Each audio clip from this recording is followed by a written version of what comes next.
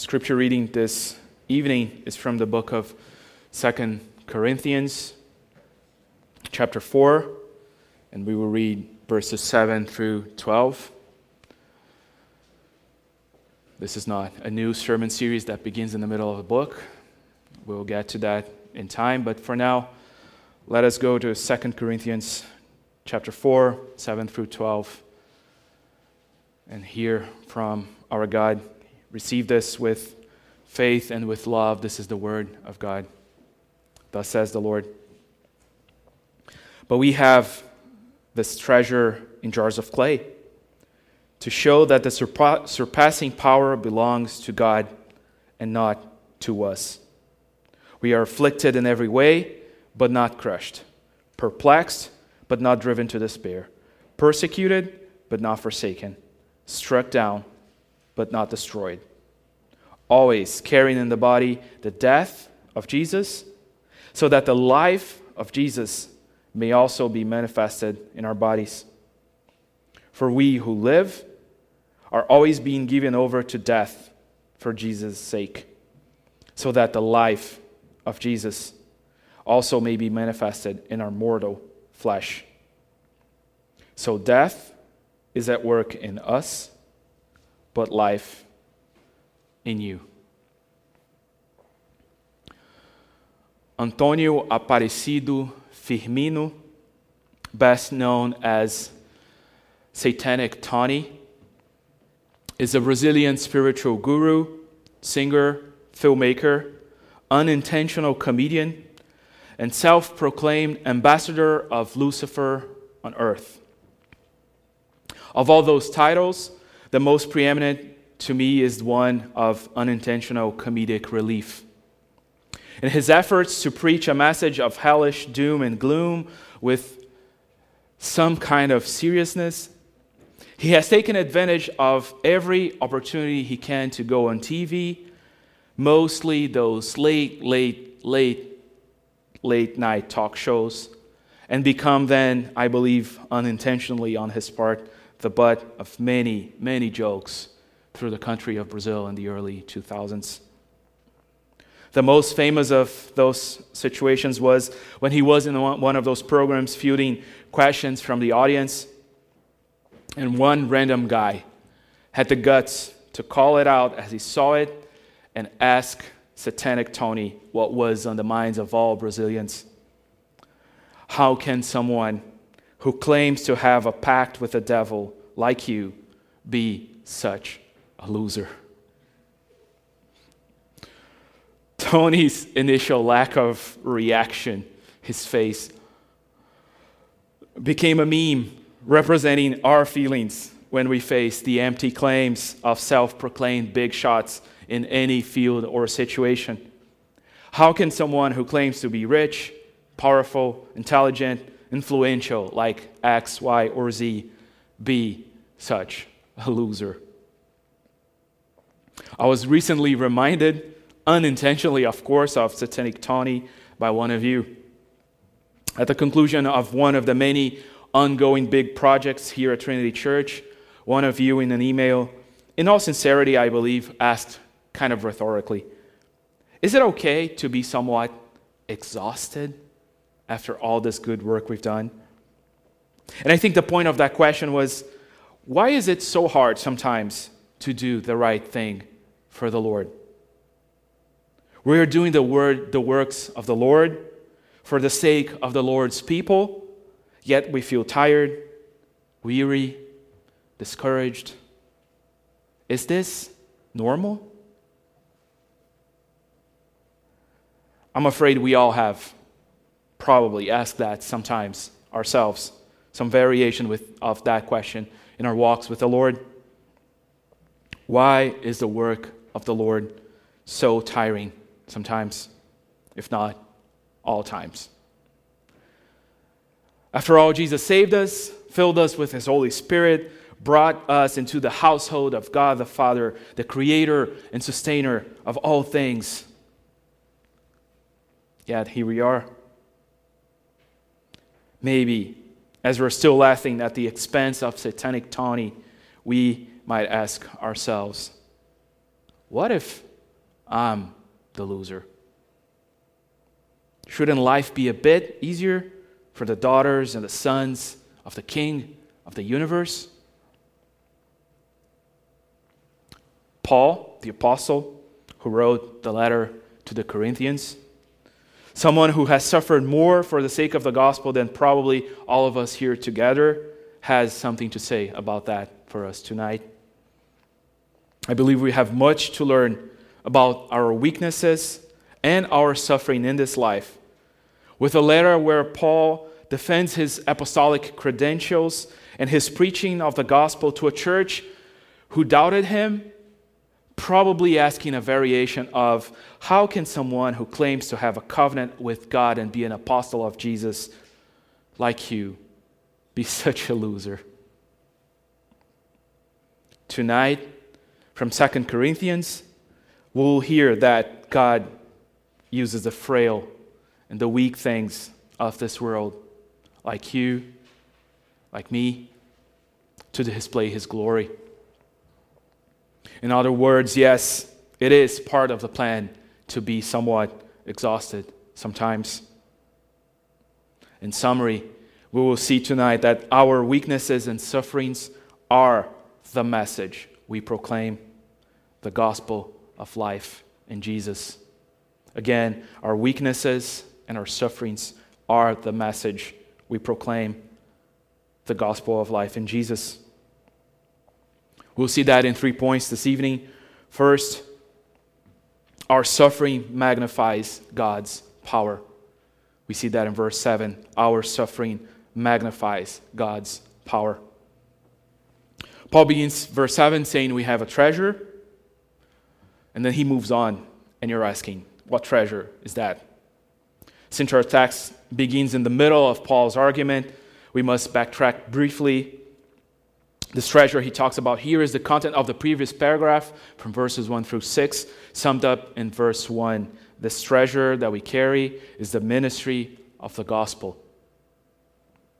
The gospel as a treasure that we carry is a profound enough concept for an entire sermon series, so let's unpack it to understand something about it in one sermon. Have you ever thought about that? How the way we ministry the gospel is a treasure that the people of God carry with them, with us. In a world so desperate for approval, for answers, for life, for purpose, we, you and I, carry with us an answer to all of that. Something that many people out there would pay a lot of money to have. Does our world crave approval? 2 Corinthians 3:9, we preach the ministry of righteousness, the good news of what God has done to transform and receive evil, wicked sinners into His family. Does our world crave answers? 2 Corinthians 4:6, we preach the light of the knowledge of the glory of God in the face of Jesus Christ.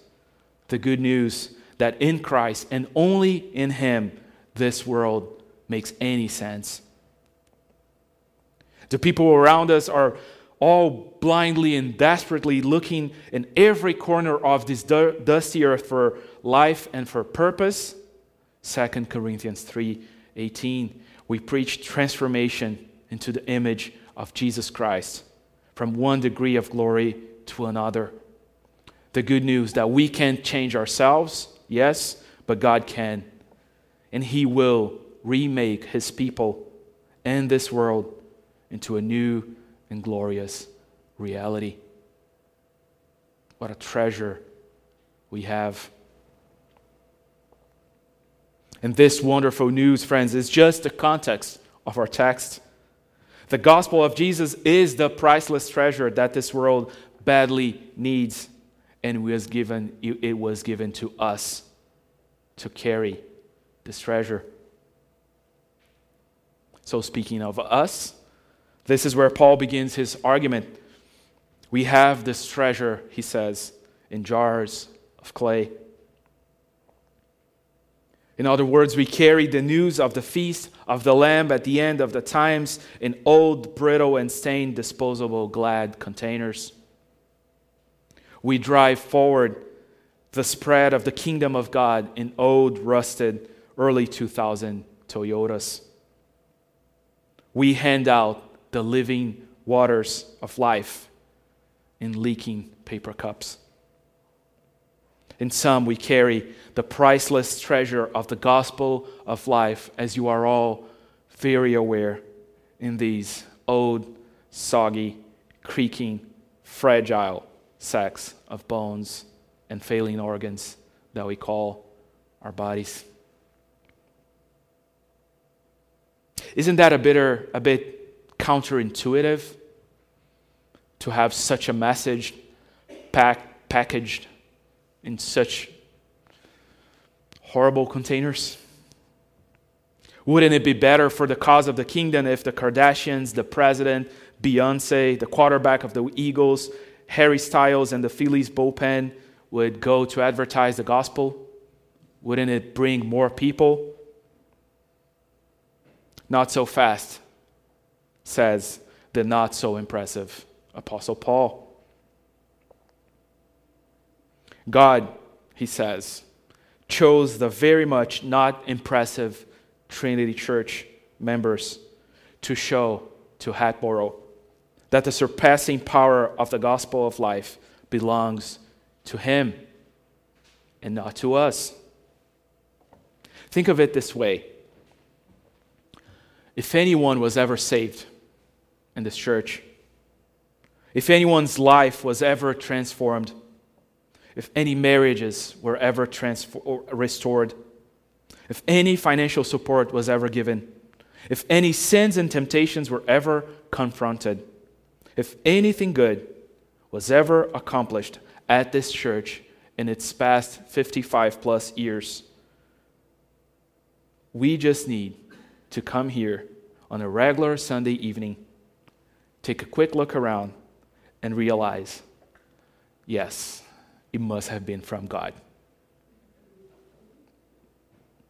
General George Washington once complained to a friend about the quality of the army he had at his disposal during the Revolutionary War.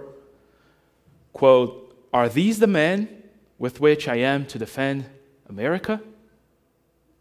he said. The fact that he led those men to victory only makes it more remarkable, doesn't it? And then you look around tonight and you think, are these the people against whom the gates of hell shall not prevail? The answer is yes. And the fact that that promise still stands only makes the one sustaining it more glorious. That's Paul's point.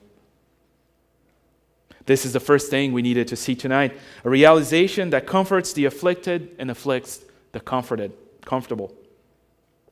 Because on the one hand, you might be here today thinking you are somewhat insignificant to the kingdom of God. You might be thinking you're not very smart, you're not very bright, not very eloquent, not very strong. You don't have great numbers. You might think you're still too young or maybe too old to make a difference. Let me tell you, you're right. Yet, as you sit here today in this service, and we gather and we pray with those who share their prayers, you are already being used by God to carry the burdens of your brothers and your sisters, and you do it through God's power, not yours. He is already using you to advance His kingdom as you support one another. On the other hand, at the same time, others might be thinking, well, of course God would use me. I mean, look at me. Through Paul, the Holy Spirit of God today reminds us that our best men, as the saying goes, are men at best.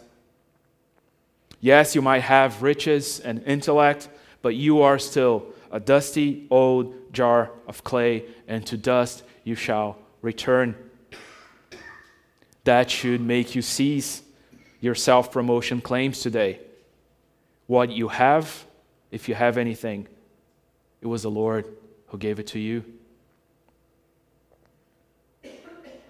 When we grasp these two things held in tension, when God uses us to accomplish His purposes, when we look back and we realize we know more of the Bible than we did some years ago, that our children did learn something from us, that the deacons can operate with freedom because they have a steady and generous income of offerings and of skilled labor, or that our pastor went into hiding for 3 months and the building is still standing, we can know it was God all along. We are not a great people, but we do have a great God. Still, there's one question that should be lingering in the air that should make us pause at this and think a little bit. It's subtle, but it's there. Because if you think about this, there is a difference between weakness and even humbleness and suffering. So yeah, I get why God would choose the weakest in this world to shame the strong. I get that. But does it have to hurt? Wouldn't His power be even more evident if He worked with this poor man's army that we are and then protected us from all harm? Yet, some of you might be thinking right now, here are our busted knees, backs, blistered hands to show for our work in His name. Why does it have to hurt? Is the question. We will see the answer in our second point. Our suffering is Christ's suffering. We see that in verses 8 through 10. Our suffering is Christ's suffering. In this section, Paul explained to us how, in practice, our frailty demonstrates that it is God's power that moves in and through us. He gives us, beginning in verse 8, these parallels, this list of yeses but nos. It is a highly poetic phrase in its original, and some of its phonetic punch is lost in translation. The best translation I found that kept some of the original was from Dr. Mero Tenney. Verses 8 and 9 in his translation read like this: We are squeezed, but not squashed. Bewildered, but not befuddled. Pursued, but not abandoned. Knocked down, but not knocked out. And this is what it means to carry the treasure of the gospel in these earthen vessels. And it barely needs any illustration because this is something that you are all too aware of. You all know what it means to be and to feel squeezed, bewildered, pursued, and knocked down. This is somewhat a short but comprehensive list that includes emotional, mental, relational, physical suffering, more or less in this order.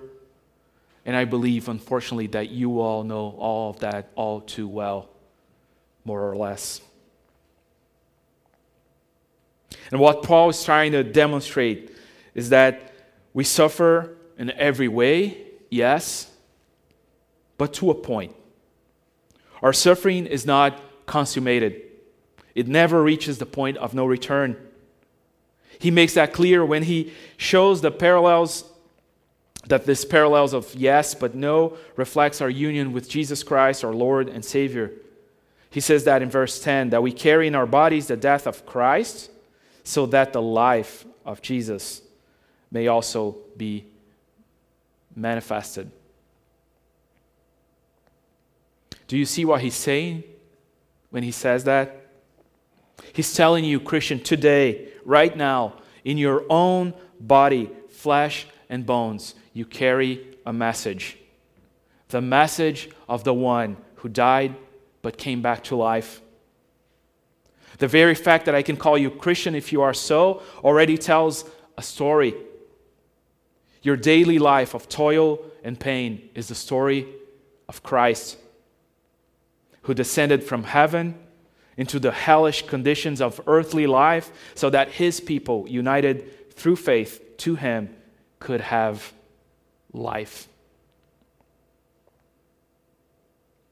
Many commentators note that the word for death and death of Jesus in verse 10 is the Greek word necrosis, from which we get the word necrosis. You don't need a seminary degree to figure that one out. But there's another word in Greek for death, and that's not the word that Paul uses. The point is that we get from the word necrosis is our entire lives paint a picture, a living picture for all the world to see of Jesus suffering not only in his maximum at the cross, his death, but his dying as his suffering through his entire life. That long day-by-day process of dying and experiencing the misery of life in this world as it day by day becomes more and closer to death. You see, Jesus' misery did not begin on Good Friday, but on Christmas Day, when the Son of God also became the son of Mary and Joseph and had to carry on his own body the same inevitable death sentence we all do the moment we are born. This spiritual and bodily necrosis that starts the moment we are born and goes on until it finds its end. Aha! Gotcha, you might be thinking, you might have thought as I finished the last sentence. Well, you said, Mr. Preacher, that our suffering is never consummated just a minute ago. Paul said it is always just to a point. How can you then say that we all will die, as you might have heard this morning? What about death? Well, let me ask you this, and I know the answer because I know most of you. Have you ever walked alongside a seasoned believer in your last days of pilgrimage in this dusty earth? Have you ever been encouraged by those who on the brink of death say that they long to be with Jesus, their Savior? Those who know and say confidently that they ran the race and fought the good fight? If so, then you know the answer to this one. The fact that we are united to Jesus means that this life, his eternal, resurrected, and glorious life is also ours, which is demonstrated by this fact that I just illustrated, that not even death can make us feel utterly squashed, befuddled, abandoned, or knocked out. And this is one of the greatest and most excellent testimonies and witnesses that we can give to this world of the power of God for salvation in the gospel. Those who only through divine strength face the last enemy with confidence, knowing that they will not be destroyed or see corruption. This is what it means to carry the glory of the gospel in a jar of flesh and bone clay. Thinking of this week, my mind immediately went to an old Latin phrase that caught my attention some years ago. The Latin phrase, ubi amor, ibi dolor. After losing its rhyme, in translation reads, where there is love, there is pain. This traditional use of that phrase is just a rather silly reminder of how love and passion can lead young hearts to heartbreak. But what I have learned in my not-so-long walk with the Lord is actually the inversion of that phrase, ubi dolor, ibi amor. Where there is pain, there is love. Which is a very good summary of this passage. When and where there is pain, there is a reminder of God's love for his people to the point of death so that they may live. You see, at the cross, where we find the most concentrated, incandescent, immeasurable, and unbearable pain, love superabounded. Now, where there is hurt, tiredness, weariness, and sadness, there is also the power and the glory of the gospel, reminding us in our very sufferings the price for our acceptance. So remember this, sisters and brothers. While right now you struggle under the frailty of your bodies and the feebleness of your soul, your struggles with mental, emotional, relation, and physical health are not punishment, are not karma, or something like that. Our aching joints and our ever-rolling tears assure us that just as the suffering of Jesus was not final, yours who is united to him is not as well. And just as you carry his necrosis on your skin, you also carry his life. Your suffering unites you with your Savior, who suffered for his entire life, deprived of his heavenly glory, only to rise again to new life and then bring us all together with him. Your pain reminds you that you might have occasional respite here in this life and hope of eternal rest in the next. Because after all, he was the one who was squeezed until squashed, bewildered, and befuddled. He was the one pursued and abandoned. He was the one knocked down to the point of being knocked out. So we didn't have to. When you grasp this, when you understand that you are a walking, talking, and hurting picture of the gospel, it becomes clear why we suffer even when working for the sake of God and his people. It becomes clear, yes, that it is okay to feel tired, even exhausted, when we put our lives on the line for the sake of the helpless, the poor, the orphans, and the widows.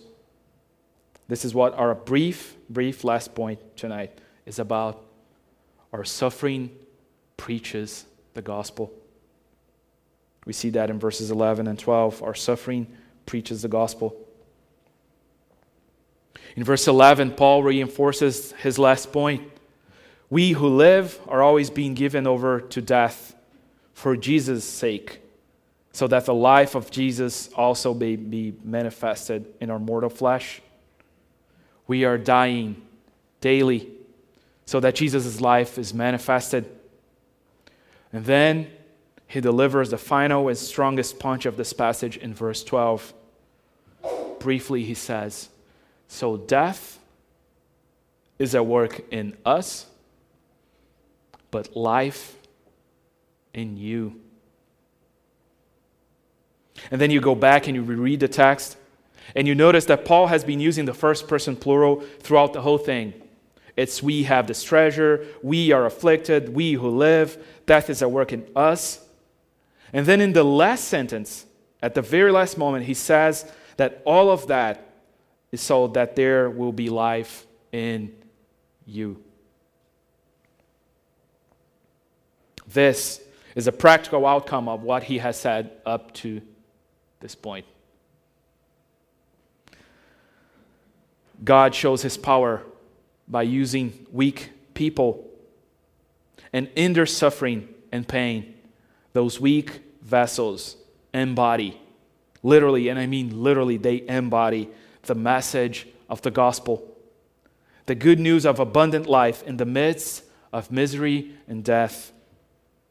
Then, and because of that, in their death in life ministries, they become life in death to those they preach and minister to. To sum all of that and explain more clearly than I could, in the words of a dear seminary professor, those in every age who faithfully preach Christ will manifest his death and resurrection as participants in what they proclaim. While Paul was primarily referring to his own apostolic ministry, with which none of us have, this truth can be applied similarly to all of those who toil and suffer for the sake of God and his people. Yes, it applies to those who sit under books and commentaries during the week to prepare sermons, but also applies to those who sit quietly at the back on Sunday night, but during the week are pouring down their bodies as a fragrant offering to God, giving rides, doing groceries, scrubbing floors, visiting the lone people with the sole purpose of merely being a pair of ears to those who are alone. When we do that, we are, as I say often, God's hands and feet at work in this world. And when we become tired and exhausted because of that, and we do, I know, we are nothing short of embodiments of the gospel message. The message that ultimately there is love in our lives because there was a lot of pain on the shoulders, joints, and bones of our Savior. Yes, friends, all of that to say it is okay to feel exhausted. It is not an accident. It's by default in design. One commentator puts it this way: in the midst of the greatest weakness of death, God manifested his strength by raising Jesus from the dead. So while we are afflicted in the service of Christ, he says, our afflictions serve to make known both the death and the life of Jesus, which bring life to all who believe. God's power and strength are most manifest in our exhaustion, in our feeling stretched out like butter spread over too much bread. In it, we remind ourselves, and then we preach to others that salvation, peace, rest, and glory ultimately come from him, not from our efforts. May this be an encouragement to you this night when you go to bed dreading the many labors that come on Monday. Ubi, dolor, ibi, amor. Where there is pain, there is love. Let us pray. Assist us mercifully, O Lord, in our supplications and prayers, and dispose the way of your servants toward the attainment of everlasting salvation, that among all the changes and chances of this mortal life, we may ever be defended by your most gracious and ready help. Through Jesus Christ our Lord, we pray all of that, and we say together, Amen.